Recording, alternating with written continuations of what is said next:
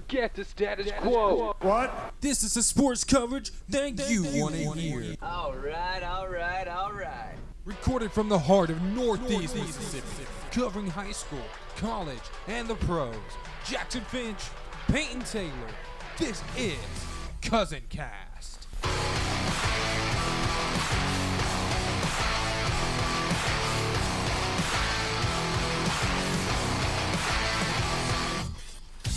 What's going on, everybody? Hi, I'm Jackson Finch, and along with Peyton Taylor, we've got another episode of Cousin Cast coming to you today on anything that you're listening to, Apple Podcasts, Google Podcasts, Spotify, or if you're watching us on YouTube. We're glad that you're joining us today, Peyton. Tell us what's going on. Hope you guys had a fantastic week since last week. We've had thank you for keeping with us. Usually it's been Tuesdays, but we've been rolling it out. Basketball season has kicked in for us here at Northeast, so it makes it very, very difficult. But I'm excited. There's some big topics talked about. Not as many topics, but a lot. Every topic is pretty big news. Yeah, you for sure. We're gonna check in on basketball, any NCAA basketball. We're gonna talk, a little bit Mississippi State coaching search, and then the big news that dropped yesterday. So we'll go right into it. Eli Manning retires. Before you get started, I kind of saw this coming. I don't know if you did, but I did. When they benched him, and it's not much of him. I know him being benched definitely played into it, but it's just one of the things. It was just his time. I don't think I could see him playing anywhere besides New York Giants. And so when they benched him, Daniel Jones started playing, I thought it was time. I think there was a legitimate chance he came back next year because I think you can tell Eli Manning he's a very big competitor. So I think it came down to him having to wait for a while. Would I rather stay with the Giants for my entire career, or do I want to go prove that I still have something left to give for another team? And I guess he just decided to stay with the Giants. And it's kind of surprising to me because he to the media as usual. He didn't say anything bad about Daniel Jones, the organization. He went with it, but like we said back when he got benched, I said it, and you pretty much agree with me. The way they went about it was just not very graceful. It was very similar in which the Peyton Manning saga went down with the Colts. It was maybe it was the move that needed to be made, but there was a much more graceful way to go about it. And I think more of the Daniel Jones things besides the Peyton Manning thing is that I think more Daniel Jones starting was more of a media stunt. Oh yes, yeah, no doubt. Apathy around the program. Apathy around the Giants.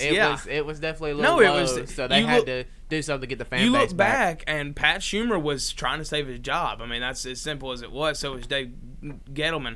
Schumer didn't save his, but I think Gettleman saved his by somebody getting excited with Daniel Jones. Now, of course, and don't get me wrong, Jones did not have a terrible rookie season, but I will say, after the Week 4 game, I said, he's got by the Bucks and the Redskins, two terrible defenses. Watch, he's going to go through some growing pains. He had a lot of issues this rookie year. Now, there were obviously a lot of bright spots, but, you go back, and it's hard to say you didn't make the right decision, but you hate to see it because, you, of course, even being a Steelers fan, you've always agreed with me, and I may be a little bit, I know there's probably a little bit of bias playing into it, but if Eli's on just about any other team except the Giants from 2013 to this year, we're not talking about him finishing his career at 117. We're talking about him. He's a shoe-in for the Hall in pretty much everybody's eyes, I think, because his record would have been a lot better. He played on some awful Giants teams. Yeah, he did play on some bad Giants teams, and like you said, if you throw him on a team that was like maybe borderline playoffs, playing for the wild card spot, he definitely could have been an influential factor for them because, he's not a bad quarterback whatsoever. We've always talked about the Giants struggled with their offensive line here lately, and it just hasn't been good. The last 6 years. Besides Odell being there a couple of years, they didn't really have much receiving, help. So Eli Manning is definitely a good quarterback, and he would have been, really good someplace else. But that kind of brings you into another question that's kind of been, roaming the surface is Eli Manning a Hall of Famer? And I really don't think that's a question, in my opinion. No, he is, and this is not a bias. Everybody's going to point at the 500 record. 500 is it's not losing, first of all, and second of all, he finishes 8th all time in passing touchdowns, 7th all time in yards. If you've watched any football, Eli's done a lot of this with mediocre teams. from a Giants perspective, he's won 2 Super Bowls with the Giants, obviously 2 Super Bowl MVPs. And like I was talking about with my brother, because he sent me yesterday after Eli announced that, he sent me where somebody had posted the Manning ham catch in Super Bowl 46, and he said that arguably that throw by Eli was one of the greatest throws ever made in NFL history. Well, down the sideline. Oh yeah, I know. Not the Tyree Hale catch. I know which one you're talking about, but that is a a really good throw. But throwing it to the Tyree throw, what Eli Manning had to do to get out of that pocket, Yeah. He dodged like 2 or 3 tackles. You can say, and it's like I told him, you can say whatever you want about Super Bowl 42, him getting lucky with the helmet catch, and okay, whatever, fine, and the defense playing well. Yeah, they did. But I still maintain to this day, if you go back and watch, his Super Bowl 46 performance against the Patriots is one of the best performances by a quarterback in the Super Bowl. I mean, he could not miss in that Super Bowl. Yeah, the defense was still good, but he couldn't miss. I mean, his play was phenomenal in that, and it comes down to, and this is one of the best points. It wasn't my point. I heard somebody else make it. They said, when we talk about the Hall of Fame, sometimes it's not always just about the elite of the elite. Sometimes it's about players who play an integral part in NFL history. If you retell somebody the history of the NFL from the Super Bowl era, from Super Bowl 1 to now, you can't leave out Eli Manning. I mean, you definitely can't, because he's known as the Patriots killer for some reason. That's why he's a Hall of Famer. Yeah, I don't think the question Roman right now, is he a Hall of Famer, is really just a big of a question. Now it becomes, is he a first ballot Hall of Famer? Yeah, and honestly, I think he might be because of his name. I really do think that'll play into it. I can understand, I can 100% understand somebody's argument too. He's not a first ballot Hall of Famer. He played on some bad teams. It's kind of like Archie. You hate to see, it's not their fault they played on bad teams. But at the same time, I mean, it does. Winning has to obviously take a part in it.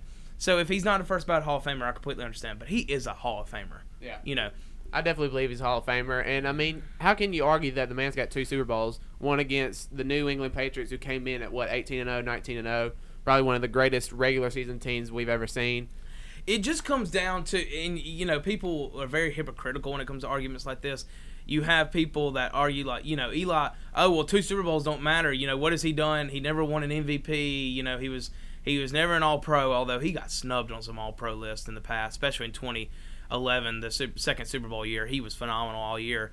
Actually, another reason, he still holds the record for most fourth-quarter comebacks in a single season from 2011. Came back in 7 of their 9 wins. Yeah, I mean, that's big for being a quarterback. In the fourth quarter you have drop. to definitely take that into consideration. Yeah, and somebody was saying, those, and I thought about those same people that say, oh, well, you can't just put Super Bowls on it. They're the same people that say, well, Dan Marino, Tony Romo, great quarterbacks, but they never won a Super Bowl ring. So should they really be in the Hall of Fame? You can't go both ways with it. You either value Super Bowls or you don't. And Troy like Troy Aikman and Terry Bradshaw, you're a Steelers fan.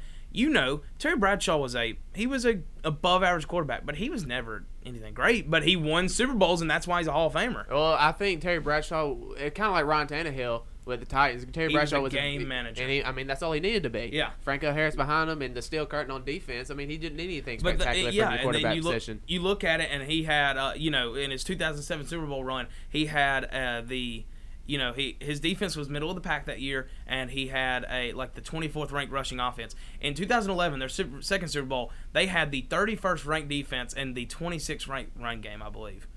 And Eli took that team to the Super Bowl and won it.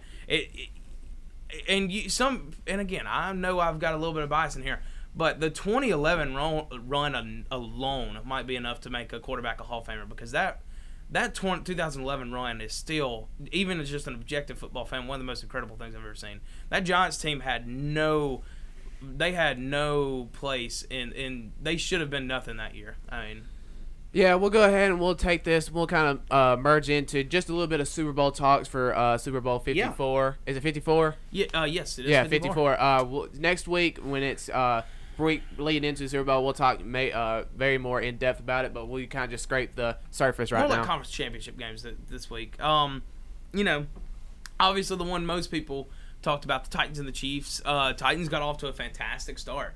We're up 17-7, and then the floodgates open, and Patrick Mahomes, last year I was even the one to say, he threw, don't get me wrong, he threw 50 touchdowns, 5,000 yards. That's amazing. But pump the brakes a little bit because you never know how bad a sophomore slump can be. I was definitely the same way when we were talking about like fantasy drafts and stuff. I had a guy that was extremely high on Patrick Mahomes, and I was like, look, he'll be good, but there's no way he'll be as good as last year. But I'm ready to say it now. Patrick Mahomes might be the next great quarterback in the NFL. The man just there. I've never, you know how there's sometimes kind of like the Patriots back in the late 2000s. The Steelers' offense with Le'Veon Bell and Antonio Brown and Ben playing at his prime. There were points where even when it was 3rd and 15, 3rd and 17, you're thinking they're going to pick up this first down. There's no doubt about it. The Chiefs, every time they get the 3rd down, I'm saying, well, this drive's continuing. Mahomes going to roll out to the right. He's going to throw a ball on the money to Tyreek Hill slanting across the field. It's just Patrick Mahomes, he exudes a certain swagger, and simply put, there's not many guys that are just playmakers like he is. I definitely think that he's arguably the best quarterback who can throw on the run. Yeah. I think he's the best quarterback in escaping the pocket and making plays outside the pocket. Him and Lamar Jackson are kind of in the same place. But he's kind of the just the prototypical modern quarterback. You know, he's not the guy. He can stand in the pocket when you need him to, but he can also create with his legs, whether that's getting out of the pocket and throwing or getting out and running. And it's amazing to see. He's definitely special. Well, let's talk about this just very quickly because I know you got class in a little bit. But where would you rank Patrick Mahomes right now in the top quarterbacks in the league? In the league playing right now, yes, definitely top 5, definitely. He'd be up there. Lamar Jackson would be up there. Lamar Jackson still has some stuff to prove with his arm, but I'd definitely put him up there. We just going based off this season? No. Okay, well then Tom Brady's going up there. So there's 3. I can't think of any off the top of my. Drew Brees. There's 4. Drew Brees, Russell Wilson, Patrick Mahomes. In no order, that's my 3. Yeah, Russell Wilson for sure. He's up there. That's the 3 I'm balling out with. And man, it's crazy what Patrick Mahomes is doing, and I'm excited. I'm excited for the Super Bowl. I feel like it's going to be a good one. Yeah, no, it's going to be. that Chiefs team. Obviously, they're going to score with anybody, and then the more surprising one to me, I picked the Chiefs to win, and I thought 11 was actually. I'm not going to say I picked 35-24. I picked by 11, but when I thought about this game, I thought a 2-score game with the Titans maybe scoring late to make it look closer. I thought that's what it was, but it kind of played, the Chiefs' offense because of the Titans, slow, methodical pace on offense. It allowed them to push the tempo because they had such long breaks on the sideline. They pushed the tempo against the Titans' defense, and it obviously wore them down, especially without, missing Malcolm Butler because of being put on IR early in the season. That hurt a lot. It hurt a lot. But a phenomenal year for the Titans. They're going to build on it, and they're going to be really, really good next year. They're my pick moving into next year to probably win the AFC South, yeah. I would say. So let's move over to the NFC side, 49ers versus the Packers, and it was just... The 49ers yeah, it wasn't even a game from the start. They came out, 49ers scored like 3 or 4 unanswered, and so it really wasn't a game from from the jump. Jimmy Garoppolo threw the ball 12 times. Threw it... Wait, no. He threw it 8 times. 6 for 8. He was 6 for 8. I mean, there was no need. I know, but against and that Packers defense, people can't say, oh, they just play bad opponents. That Packers defense was good this year. But Raheem Mostert, oh my goodness. I mean, he put on a performance. That's a contract performance. I don't believe he's on a contract year, but that's a contract performance. That's when you go to the negotiating table, whenever it's your time, you say, look, remember this, that's what I can do for you. 220 yards, 3 total touchdowns, I believe. I mean, he was just insane. Simply put, the 49ers defense, I've thought it ever since they really proved against Seattle in Week 17. That's a championship caliber defense. We know that now, and it's going to be a really good matchup in Miami. Yeah, I'm ready. I'm looking forward to it. It's going to be the Chiefs and the 49ers. I think it's going to be one of the more exciting Super Bowls we've had in a couple of years. It's good because it's somebody different. It's always the Patriots like every other year, and the NFC, they kind of rotate in and out. But I mean, it's somebody different. Finally, we get a different Super Bowl, and I'm excited. It's the first time since Super Bowl 47, which I believe that had been 7 years ago. It's the first time since then the Super Bowl has not featured Brady, Manning, or Roethlisberger in the AFC. Yeah, and it's a breath of fresh air. Yeah. I can tell you. And Joe Flacco had that one year. Well, that's why 47 was Joe Flacco's year. Yeah. Because then if you go back even further after that, it's Brady, Roethlisberger, Manning, and then Roethlisberger again, Brady, Manning, then Roethlisberger again. So all the way back to Super Bowl 40. This is the second time since Super Bowl 40. So second time in 14 years in the AFC, it's not Roethlisberger, Brady, or Manning. That's very relieving to see, except for you, who obviously would have been fine with saying Roethlisberger. Well, Roethlisberger was hurt, so Yeah. Anyway, Next year's your year. yeah. So let's go ahead. Like you did say, I do have a class to get to here in a Yeah. minute. So let's move on. Let's go into the college world. We'll talk a little NCAA basketball first, and then we'll hit the Mississippi State coaching carousel. So do you want to go Ole Miss first or State first? Let's just get Ole Miss out of the Okay, way. so go ahead. Look, Ole Miss is just going through growing pains. It's very obvious. I'm still behind Kermit. I'm still excited for this program. I just really hope that the losses aren't, because you noticed people got excited about Ole Miss basketball last year. And I hope that this year won't just take away the fan base again, because it was, Kermit already did a phenomenal job last year building the excitement around that fan base. And there's still a lot of people that, unlike, in years past, they're like, I believe in the future. We saw what Kermit can do last year. We see the recruiting class he's bringing in next year. I still believe in it. But there's already some people that are obviously wanting to jump off ship. And that you hate to see that. A close loss to LSU at home. That one sucked. And then you go on the road and you get thwacked by Tennessee. And you knew that one's coming, because Tennessee, they love to get it inside. They love to bang it down low. They crash the boards really hard offensively, and that's something that's Ole Miss's weakness. Guard plays very good this year. The post play is pretty putrid, if I may just be completely honest. Kermit's definitely going to have to go find somebody to help in the post or help. Kadeem C, he's continuing to grow. I've seen spurts from him, but we have missing as much as I hated him. We just miss Bruce Stevens. And I hate to admit that, because I did not like Bruce Stevens. But, we missed Sebastian Saiz. We missed Saiz. We missed Dom from last year. We missed him a lot inside. And Bruce Stevens, just for at least the size. But one thing that kind of points out to me, of little that I know about the Ole Miss basketball right now, is that it just doesn't seem like Devontae Shuler is really having the year that you expected him to. No, he is. He's regressed a little bit, and it's just probably it might just be a shooting slump. But everybody besides Tyree from a return this year, and there weren't just too many returners. But Henson, he hadn't taken that step I thought he would. Shuler, I didn't really think he needed to take a step and just solidify himself as the number 2 scorer behind Tyree, and he hadn't quite done that. Tyree's been good, but at times he's been very inefficient. So. You really hate to see it, because offense, the guard play, it's still been decent for this team, but, scoring outside from our guards was supposed to be our bread and butter this year, what kept us competitive, and it hadn't quite been there. Defense has had some very bright spots, but there's also some times we look lost on defense, especially again on the inside. So, it's mainly going to come down the future of the next few years of Ole Miss is just going to be how can we develop inside. And, because we have Matthew Morrell, Jarkel Joyner next year. We've got good guards and wings coming in. Just going to come into how we can recruit and how we can develop on the inside. Yeah, Kermit's a great coach, so I feel like he'll definitely lead you on the right direction. The senior's forward. a Bulldog. Yeah. He's got good roots, obviously.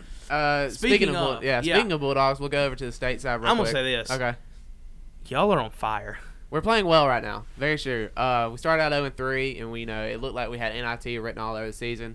But I said, a couple weeks ago, on a couple of podcasts we had ago, I said if we go through the three-game homestand and beat Arkansas, which would be a huge game, we could be right back in the bubble mix, and we did just that. We dominated Missouri, we dominated Georgia. I went to the Georgia game. We just looked dominant. I went last night to the Arkansas game. Did you go last night? Yeah, I didn't know that. Yeah, me and my dad went. We looked good. We didn't look as dominant as we did against Georgia, but we looked good. Reggie Perry, though, had a game. Yeah. He's going to have a game. It seems like each and every night. He's just he's probably one of the best big men I think I've ever seen at the college level. It's just you give him the ball, and if it's one-on-one, he's going to score or going to get fouled. If he doubles, he's going to find the open man. He can bring the ball up the floor when he rebounds. He has a complete package, and I think that's what we have to do, continue going forward. Do you know We what just he's gotta shooting it outside right now? I know he don't do it just too often, but It's probably around like a low 30, mid 30, something like that. I'm if not he too could sure. if he builds that up to consistent, you're going to see him as a force in the NBA. Make it contributing very good production to the team. So, like I said, we dominated Missouri, played really well. We dominated Georgia, played really well, and played good last night against Arkansas, and ended up getting the 77-70 win, which is huge for Arnett because Arkansas wasn't nationally ranked, but they were high in the net rankings. Oh, they're very high in the net. So that was a good win. And y'all are, in the KenPom right now, y'all are ranked 41. So we were saying, this looks maybe in IT bound. The computer never really, obviously computer rankings take them as they are, but analytics are a big part of the selection committee, and they never really had y'all quite out of it. And now y'all are obviously, I think y'all obviously rising to the 30s now in the KenPom after that. And I want to see the, not the RPI, but the new ranking the NCAA uses. I want to see when it, I don't believe they've released their first rankings of that yet. But so we go to Oklahoma this Saturday. That'll be a big game, and we've got some tough games. We got Oklahoma Saturday, going on the road to Florida. Got Tennessee at home. Kentucky's on the road coming up soon. So we've got a tough little road stretch coming up. But if we could take 2 or 3 of those that we're not supposed to, I feel like we'll be okay. People, I think, they dismiss how big momentum can be, because I think, as crazy as it seems, you go back and look at our past few games. Besides the Tennessee game, Ole Miss could be doing kind of the same thing that State's doing, and State vice versa, I think. But if one thing changes, instead of y'all beating Missouri, we hold on and beat Arkansas earlier a couple weeks ago in the Pavilion. We win that game, I think that starts a momentum stretch where we finish off LSU. We might beat Florida on the road because they've looked beatable at times this year. And, and on the other side for y'all, if y'all don't beat Missouri as bad as y'all did, y'all might still beat Georgia because, beating them by that big. But y'all probably don't win the Arkansas game. Momentum is so... Some people just disregard how big momentum shifts can be, and I think that's the difference. While State finally got that win against Missouri and Rose, Ole Miss just can't finish them off, and their momentum is right now just very, very low. That's why the Arkansas game was so huge to me. Not being able to finish that off, I think that just put our season in an even worse state than it was. It's kind of like in a basketball game itself. They say it's a game of runs. The season's a game of runs. Yeah, the season is a season. The season of runs. is a run. Yeah, no, there's no doubt about it. You're gonna go, you're gonna go on a bad spurt, but you've got to rebound with something. You've got to rebound with a good stretch, and that's obviously what State's doing, and it's what Ole Miss has failed to do. Basketball and baseball have that in common, where you can go on runs throughout the season. That's just baseball. And but football you can't do that. Football there's no you can't really go on a run. You have to be good from start to finish if you want to contend. Yeah. So speaking of football, we'll merge right into Mississippi State, and they finally hired their defensive coordinator last night, who is by the name of Zach Arnett. Zach Arnett was the defense coordinator for, I think, 2 seasons at San Diego State, and then recently, over the offseason, took the Syracuse job, but for some reason we went in there and snagged him, and now he's Bulldog. Well, it wasn't. I mean, it was, do you want to go up north to where nobody cares about college football, or you want to come down to the SEC? So we were talking about it earlier. I think it's a really good hire. He's young. He's only 33 years old. He definitely has good numbers from his defenses at San Diego State. And granted, that's the Mount West Conference or whatever it is. But his numbers are really good. He forces a lot of turnovers. And like you said earlier, that might be one of the, the best hires that we can get at this time. That's the best hire you could have made this season. You weren't going to get an established power. That's the thing. I never really bought into the Navy guy, and here's why. Because when you're at a, either a Power 5 or you're at a school, well, Navy's in the American, which is kind of like the Power 6. But anyway, when you're at a school of like that has a little bit of prestige around it, there's excitement around it, it's going to be hard to pull an IOC, a DC from one school to another this way because they've already recruited their guys. They've implanted a system with their guys. But when it was perfect because, he hadn't signed the papers to go to Syracuse for sure, but he had agreed in principle to go there. So you take a guy who has agreed to a job, but he's already decided he's leaving. So why not throw your hat in the ring and say, hey, I bet we can make our offer better than Syracuse. I mean, y'all had the money to, obviously. It's just like recruiting. Some guy commits. Coaches aren't going to stop talking to you if you just commit. Yeah, exactly. It's very similar. And some people aren't going to stop talking to you even if you sign. No, yeah. I mean, look at Zach Evans. I mean, he got pulled out of his NLI with Georgia. and Ole Miss is actually looking at him right now. Also, in a little bit of recruiting news, just to throw it in there, Damone Clowney, cousin of Javion Clowney, commits to Ole Miss. That's a big pickup. That's Lane's first big pickup. Yeah, definitely. It's in the genes. You know, It's in the genes. You can't argue that. Yeah. Davion Clowney is a man. But It's a hoss. yeah, I think that's an excellent hire for State. I think it is. In 11 of their 13 games this year, San Diego State held their opponent under 24 points. It's a pretty good number. It's just gonna be. I think Mississippi State football is just gonna be fun to watch for State fans and for opposing fans. It's gonna be opposing coaches will be hard to scout because we're running the air raid offense, and then on defense we're running a 3-3-5. So it's gonna. You wonder if the 3-3-5 is gonna work in the SEC with how many good backs, how many power backs, strong offensive linemen that are. You wonder how it's gonna work because obviously it relies on a lot of defensive backs. So I wouldn't be surprised to go see recruit a couple hard hitting defensive backs. You're gonna need quick linebackers, to catch the outside. So it'll be interesting to see. Not many people run a 3-3-5 in the SEC. Auburn ran a little bit of it, and Clemson did as well against LSU, and it confused them at points. But again, LSU figured it out, obviously. But so it'll be interesting. You don't see teams just run a base 3-3-5 defense though. Yeah, so I think it'll definitely be just a hassle for opponent coaches just to scout because you're two unique type of offensive and defensive styles. But like I said, overall I think it's a really good hire. His numbers are great. And I'm excited for spring ball and seeing what we have in store up there in Starkville. Absolutely, it's gonna be incredibly. It's gonna be a fun season in Starkville and Oxford for sure. And Joe Moorhead just got a recent job as the Oregon offensive coordinator. Quack quack. Hey, I mean, you definitely that was the one thing about the firing. He had to go home, tell his family he didn't have a job. Well, he's got a job now. And good for him. Good for him. Oh yeah, no doubt about it. Good, very. You're happy for Joe Moorhead. No doubt about that. And he's out away from us, so he can't kill us. He's up on the, northwest. Calling it now. Oregon State, Mississippi State. It's 5 a bowl years from game. now in the national championship, Joe Moorhead's offense drops 55. I'd love to see that. I'm calling it. You love to see it. I'd asked our sponsor Kevin Connell Hitting Academy for a question of the day, but we never got it. So you know what? I'm gonna come up with one on the spot. Okay, well this is the Kevin Connell. Yes, this is Kevin Connell Hitting Academy question of the day. This is it. Here's what we'll say. Okay. If Quickly. there is, Baseball Hall of Fame. Baseball Hall. Derek Jeter just got in. Yes, and that's actually something we did talk about. Not unanimous. That's bull, I might say. Anyway. If there is one player in baseball that you're going to put in the Hall of Fame that haven't been put in yet, who are you putting in? Shoeless Joe. Shoeless Joe? You're putting in Shoeless Joe? I mean, he was a man. He was a hoss. Great pick. That's my pick as too. You stole. High five. Hey, let's get it right there. No, that's my pick too. He is, Shoeless Joe is regarded by many of his time, many that even is stretched into, the Mickey Mantle eras that had seen Shoeless Joe. They claimed he's the best baseball player they've ever seen. Shoeless Joe is just the definition of a five-tool player. Yeah, I mean, he was phenomenal. He was Mike Trout before Mike Trout. I mean, he was excellent. And sadly, he got, banned from the Hall in a scandal that, people, if you look at his stats from that World Series that the White Sox threw, he wasn't a part of that.